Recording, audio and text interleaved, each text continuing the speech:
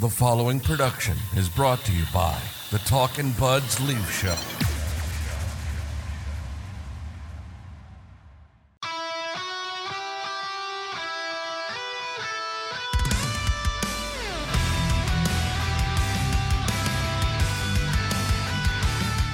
Talkin' Buds Leaf Show. We have an awesome show for you today.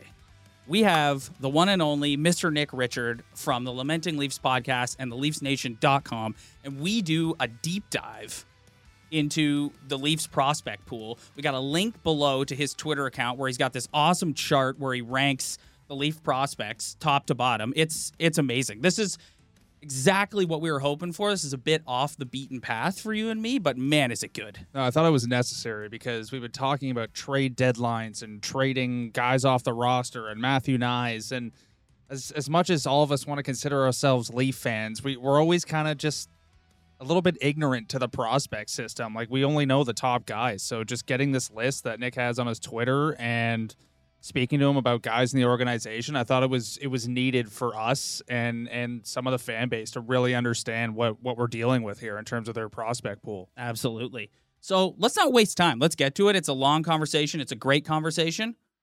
Mr. Nick Richard.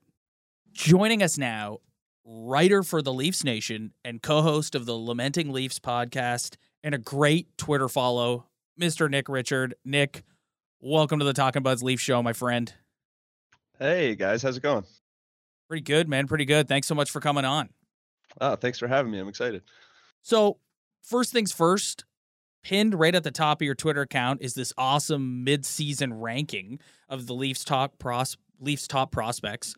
Wondering if you could take us through this and just give us a high-level overview of what you used to put this together, because it's really impressive. Well, first of all, I appreciate that. That's very kind of you. A lot of it is just going back the last couple of years. I was working with DauberProspects.com as part of their draft scouting team.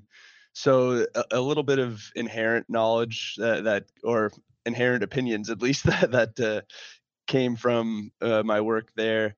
But I've always kind of been more focused on the Leafs system in particular.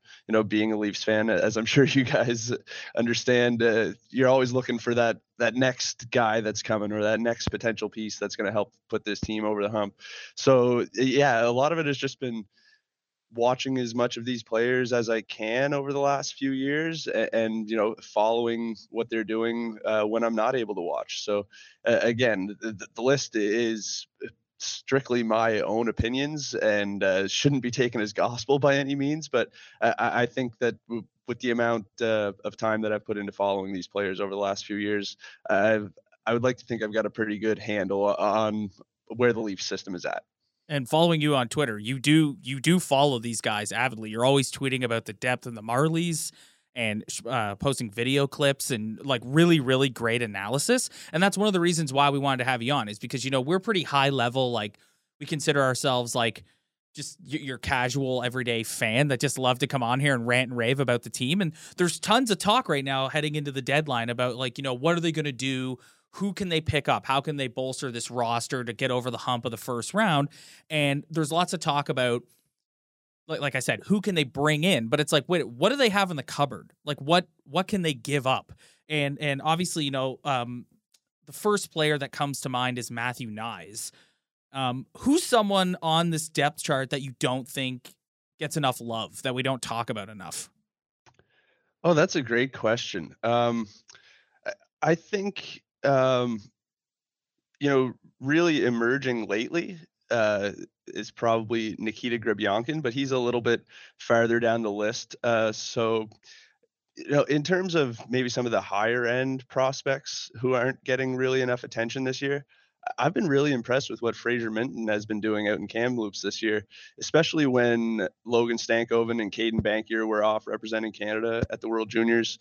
I think Minton was, tasked with a little bit more of the offensive load there for the Blazers, and he really stepped up. He had an incredibly hot stretch near the end of December going into January. He's kind of cooled off a little bit since, as the Blazers have, they've made some significant additions to their lineup that's kind of thrown things into, I don't want to say disarray, but they're still trying to figure out, their best lineup construction moving forward. So Minton, among others, have been kind of shuffled around there a little bit.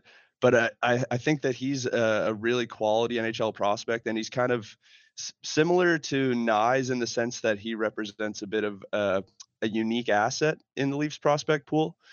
You know, a big-bodied center who can play a strong two-way game. He's got really good offensive instincts and an incredible wrist shot. I know there's been some consternation about his level of production that's taken place on the power play this year as opposed to even strength. But in the last couple of weeks, he's really started to pick it up at even strength as well. And I just think that, you know, he projects pretty clearly to the NHL with his size and two-way game and just his overall intelligence. You know, the Leafs raved about it after the draft, you know, kind of talking about how they believe his upside is very high as a player who hasn't been playing high level competitive hockey for all that long. He's also one of the youngest players in the 2022 class. So I think he's a player who we're going to see kind of climbing the boards of public perception over the next little while.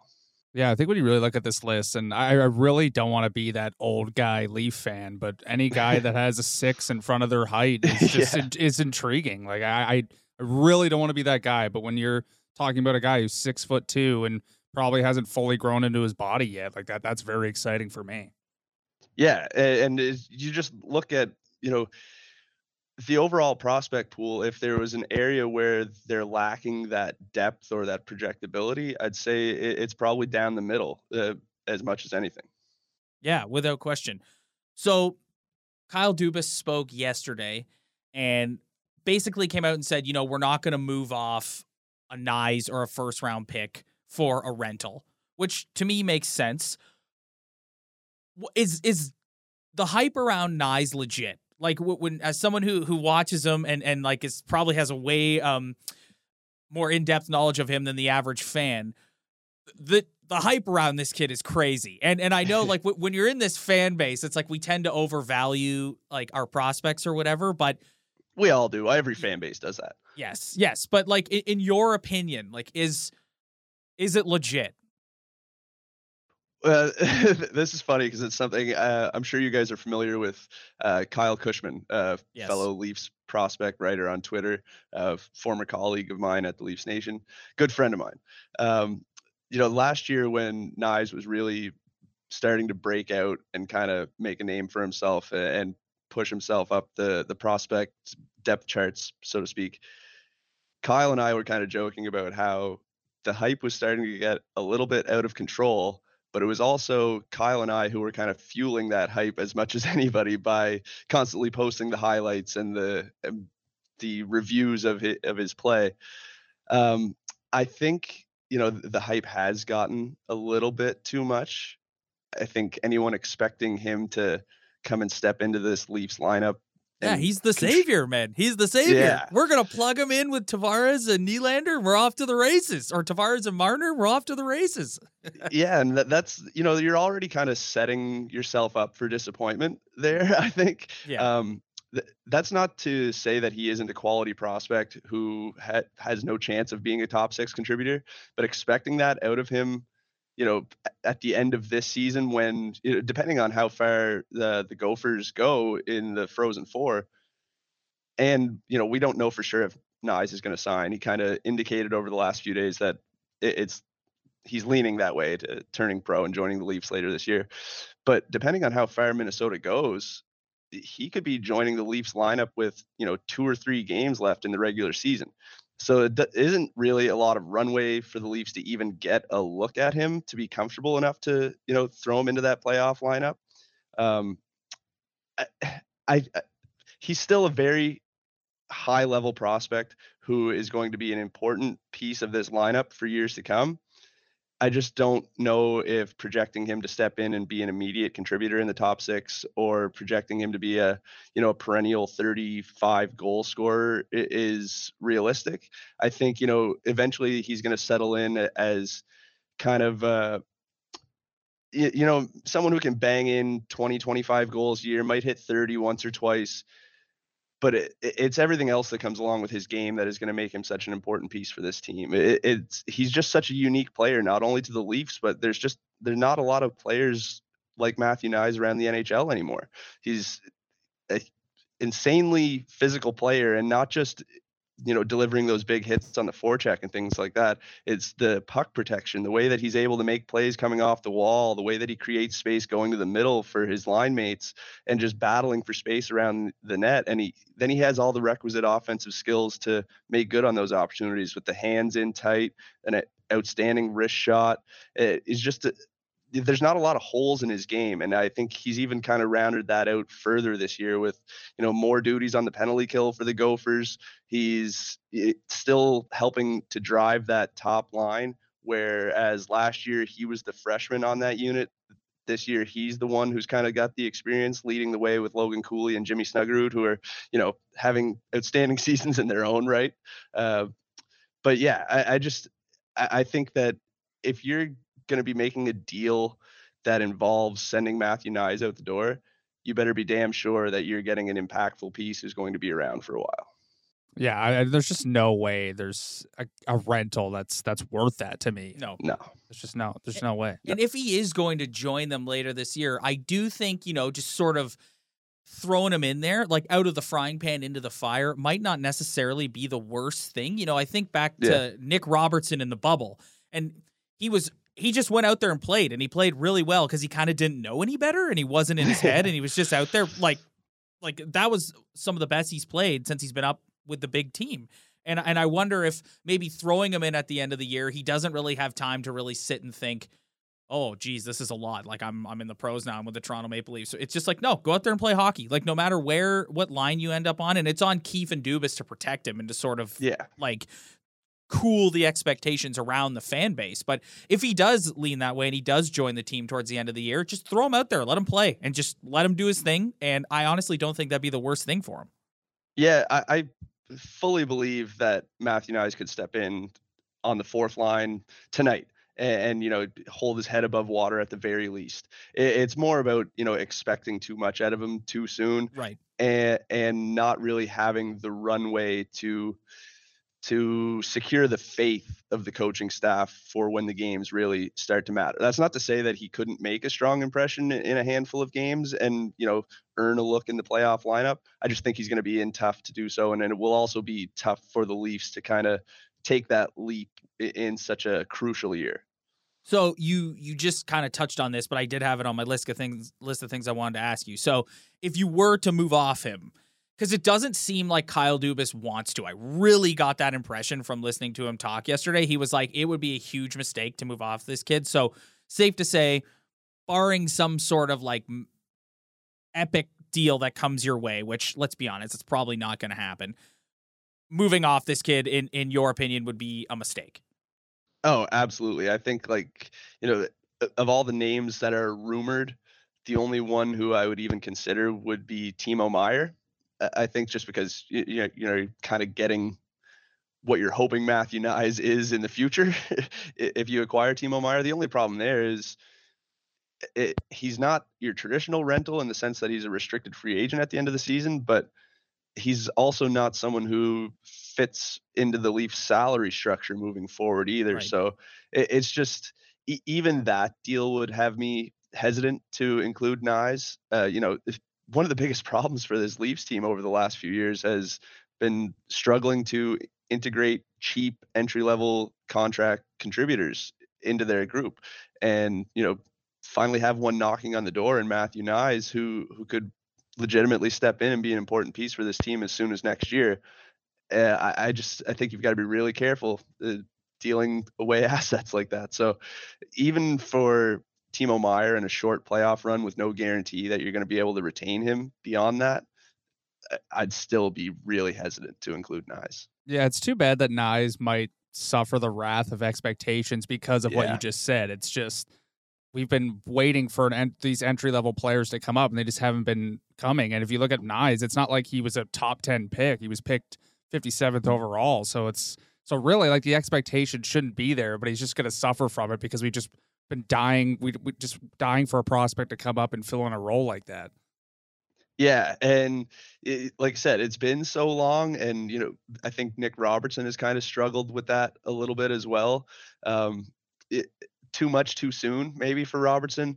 Coming off the heels of that explosive year in the OHL, and then being brought in with the bubble. It's just everything's been so out of sorts for Robertson. With his development over the last few years, he's missed out on a lot of development time, not only because of injuries, but the whole pandemic schedule and everything that went along with that. It, Last year should have been Nick Robertson's first year of professional hockey under normal Yes. circumstances. Yes. And while he also missed significant time with an injury last year, when he was healthy, he was dominant at the AHL level. He scored at a 40 goal pace as a 20-year-old in the American Hockey League. So like that's nothing to sneeze at. And I think he's also been kind of a victim of expectation, as you mentioned with Nyes there. Just coming in and people expecting him to be a 40 goal scorer right away, it's just not feasible. And I think we've seen some of the growth in his game, over the different times that he's been called up and gotten that opportunity with the Leafs. It's just such a bummer to see the kid go down with another serious injury and have another season derailed in such an important year for his development. And it seemed like he was finally starting to break through and he was getting consistent opportunity at the NHL level. I felt like he was probably owed more production than what he had before getting hurt. Yeah. I know a lot of people were disappointed with his performance outside of that first game against Dallas, where he was the story of that game. Yeah. I thought he did a lot of good things, and it seemed like a matter of time before the pucks were going to start finding twine for him again. And it just sucks, man, that he's going to have to face another hurdle and kind of a long road back to pushing for a job with the Leafs. Do you worry about the injuries with him? Like he Yeah. seems like one of those guys who he just has a really hard time staying healthy. And one of the things that Ryan has talked about with him on this pod is you watch him play, and I do think he needs to make some adjustments to his game a little bit in the sense that he puts himself in situations where like he's gotten rocked like a few times, and I do think that's just part of his like maturation process and growth is just learning like Marner, for instance, never puts himself in those situations. And I'm not saying Robertson is going to become like a Marner, but it's just that sort of like awareness out there that I still think he needs to learn a little bit. Because there's a couple times when he was up this year where it was like, oh my God, he just got rocked. Well, I feel bad for him because people are expecting, because the Leafs already have so many skilled players who aren't exactly like physical types, and he kind of fits into that mold. So I felt like almost he was feeling pressure to get in on the forecheck hard and finish his checks, and he got caught in a bad spot and just got rocked. You know what it is? I don't think anyone's ever told Nick Robertson that he's not 6 feet tall. Like Yeah. that guy just plays balls to the wall all the Yeah. time. He's always been that way. I think maybe one of the biggest issues with him early on in his NHL career has been that he is playing too fast or trying to do too much on his own. He's kind of just chasing the play all over the ice. And I feel like his better performances and better, more impactful shifts started to come when he was kind of letting the game come to him a little bit more rather than just constantly hunting the puck and chasing it around like a pack of novices. Yeah. He was, hunting for that space in the offensive zone or looking for those lanes or being in a better position to support play rather than just attacking all the time. But he's just that's his mentality. He goes and gets it. He's after it all the time. And I think, some of that has led to the injuries that we've seen. But some of it has just been terrible luck too. Yeah, for sure. The broken leg in the second game for the Marlies last season, that was just like such an awkward play. He's just going to fight for a loose puck in the corner, gets turned around funny and just kind of pushed over with his own leg underneath him. It was just a really kind of freak injury. But when these freak injuries start to become a trend, it's impossible to ignore it and not be concerned by it, especially for a player of his stature, right? And with the way he plays, I don't think that you're going to get the best of Nick Robertson if he's trying to rein it in too much, maybe a little bit, like you said, but I think you need that intensity and that drive for him to be at his best. And Yeah, it's going to be a long road back for him, but I definitely do have concern about the mounting injuries at this point in his career and just how much time it's forced him to miss. Yeah. Definitely rooting for him. Yeah, me too. Yeah. Couple more for you here, Nick, if that's okay. Yeah. So we found out yesterday that Matt Murray is going to be on the shelf for, Kyle Dubas said, another couple of weeks with an ankle. It looks like they're going to be rolling with Joseph Wall behind Ilya Samsonov. The conversation around the Leafs goaltending has just been a crazy one. You know, we started the season being like, oh my God, what a roll of the dice this is with Murray and Samsonov, to, hey, this is pretty good. These two guys are playing pretty well. Matt Murray, having him on your team, it's par for the course. You're going to have multiple stretches throughout the year where he's not available to you. We've seen Källgren. Now we'll probably get a look at Wall. Are you confident with Wall behind Samsonov? Like, do you think this conversation around the sudden depth of the Leafs goaltending is legit? In what sense? Like they should be addressing the depth? No. Like, I think a lot of people Or are that like, they oh, actually Joseph have Wall. depth, Yeah, that Joseph Wall is pretty good. And like, he can fill in here. And like, we don't need to necessarily worry about this if Matt Murray is going to not be available for long stretches at a time. Well, I think that's just kind of representative of, goaltending as a whole, right? It's so volatile. And like, if you had asked me that same question a couple of months ago before Joseph Wall was back playing with the Marlies, maybe we aren't feeling so good about the depth in the crease. Källgren did an admirable job when called upon. I think, he was actually probably better than he was given credit for by a lot of people earlier on this season. Yeah. But I think the Murray injury is almost a bit of a blessing in disguise, in the sense that it's going to allow them this stretch of time to get a real look at Joseph Wall against NHL competition again. He had that, 4-game stint last year where, I thought he played pretty well in those 4 games. Pretty good showing for a netminder's first taste of the NHL, at least. But what he's been doing for the Marlies this year, since he returned from an injury that he was dealing with over the offseason, or multiple injuries actually, but that almost makes it more impressive that he's come back from dealing with multiple ailments and played the way he has. I think he's finally starting to kind of tap into that potential that the Leafs were so high on when they selected him way back in 2016. This guy was picked in the 3rd round the same year that the Leafs drafted Matthews. And we all know that goaltenders take a long time, and it certainly isn't linear, and it hasn't been with Joseph Wall, but he has shown, steps or signs of improvement in each of his professional seasons. And it's really kind of taken off with his play this year. I think his record is 12-1-0 or 13-1-0 at this point. He's got a .930 save percentage. Went 11 games before suffering a loss with the Marlies, set the franchise record for consecutive wins by a netminder. So it's just, there's no better time to kind of get a look at him against NHL shooters again and really see what that depth looks like. How confident can you be going into the postseason if you are forced to call upon Joseph Wall or, even Erik Källgren again? But I think this stretch will be what determines which one of them it is who is third in line should the need arise. But I'm really excited to see Joseph Wall get another look. I think that, he's continued to mature and round out his game. I think from a technical standpoint, he's what you look for in an NHL netminder. He's got the physical makeup. He's got the again, I'm no goaltending expert. I think it's a very difficult position to evaluate. But you look at the way that he kind of squares up to shooters, the way that he takes away so much of the bottom part of the net, and he's got the athleticism to recover and make kind of out of the box saves when his technique isn't enough to put him in position to make that stop. So yeah, again, just really looking forward to seeing what he's able to do with this next run of play with the Leafs here.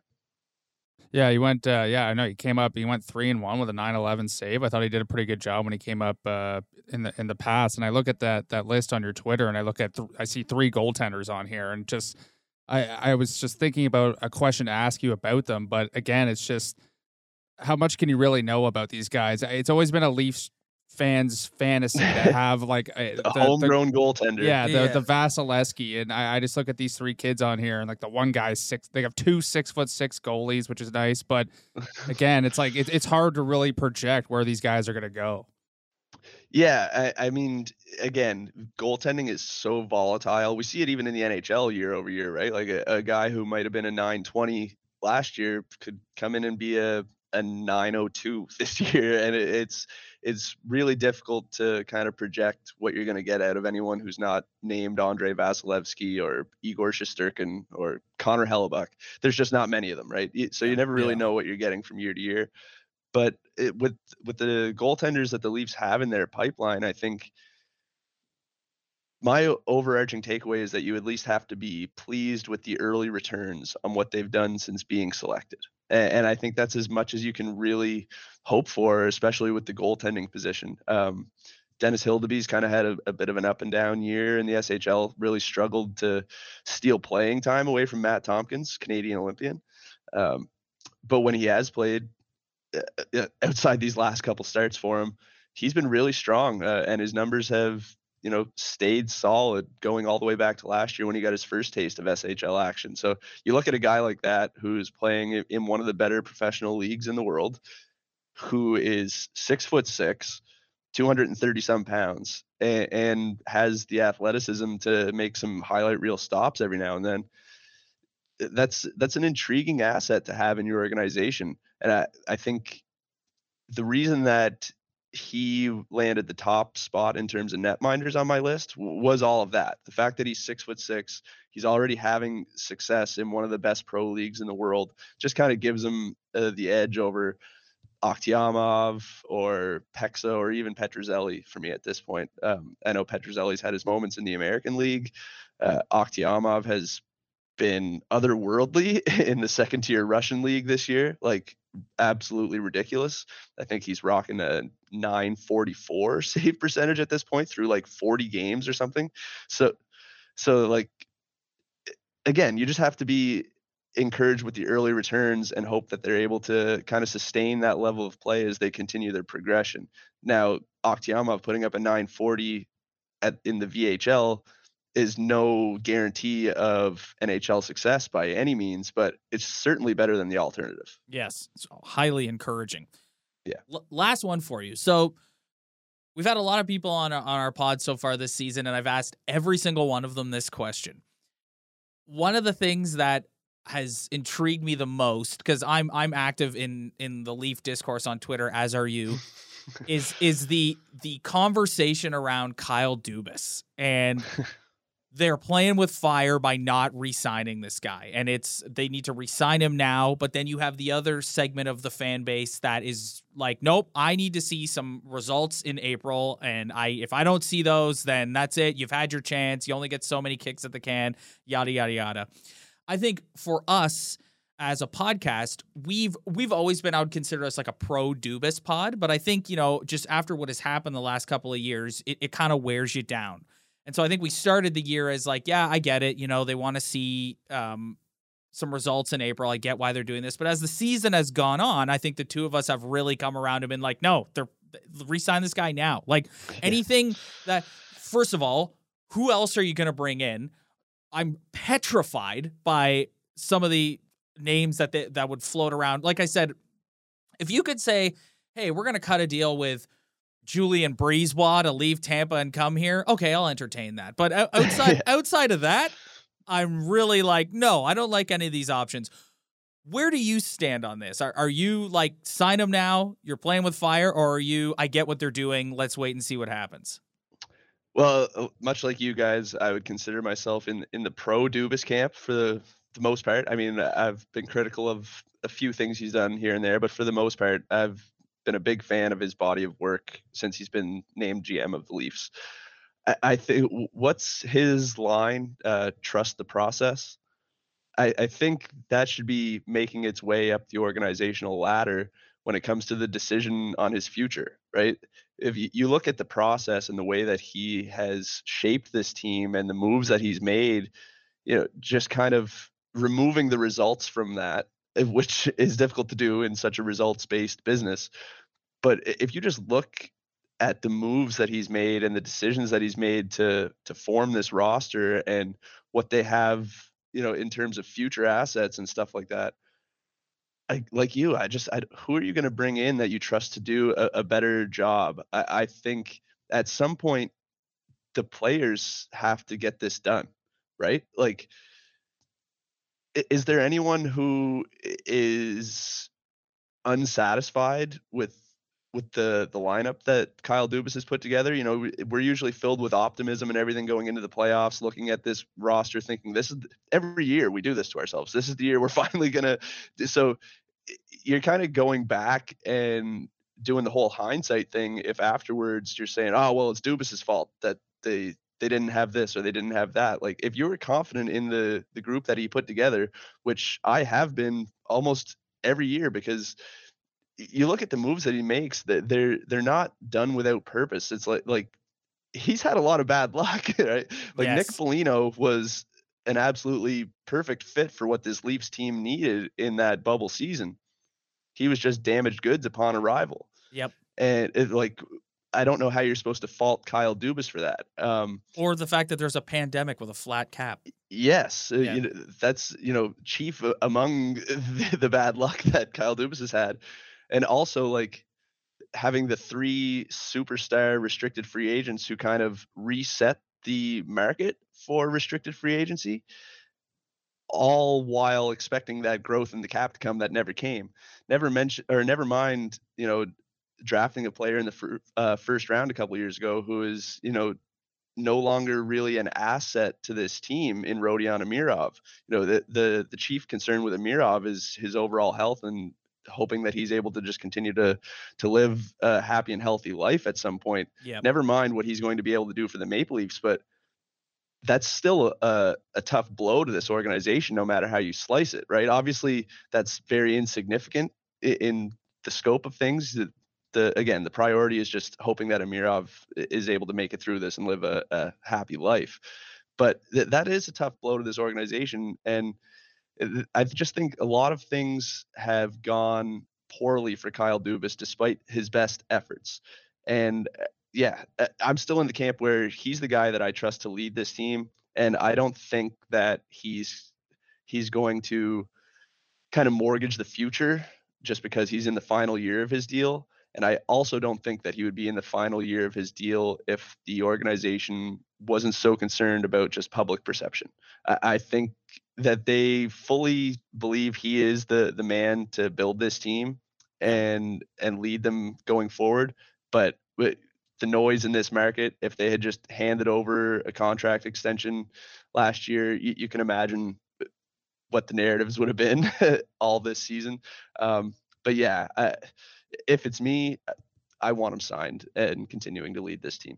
100% agree. Do you buy in? I see some people who are like, oh, they're running a risk of, them having a successful showing in the playoffs and then him just turning and sort of flipping them the bird and saying, I'm out of here. And I just don't buy into that, man. No. The guy's got the primo job in all of the National Hockey League. He's put his heart and soul into this team. You're the general manager of the Toronto Maple Leafs. What? You're going to go be the general manager of, I don't know, pick a team. Nashville? Like, no. Like, it's, so he finally, he say hypothetically, he finally sees his team have a bit of playoff success.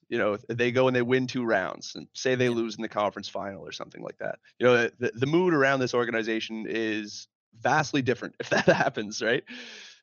So you think that, not you specifically, but people in general, you think that Kyle Dubas is going to finally see this group that he has slaved over for the last few years, trying to put together a championship caliber team, and he finally sees them break through and have some postseason success. And just because he didn't have the extension in place before that, he's going to walk away and take on a new project and not see this one through. I just don't see that as a realistic possibility. 100% agree with you. Nick, this has been awesome, man. Thank you so much for joining us today. Thanks, buddy. Oh, thanks for having me on, guys. I had a lot of fun. We'll have to do it again sometime. You can follow Nick on Twitter at _Nick Richard. You can read his awesome work at theleafsnation.com, and you can hear him on the Lamenting Leafs podcast. So check all those out. Thanks so much, buddy. Thanks, boys. Cheers. See you, man. Wasn't that awesome?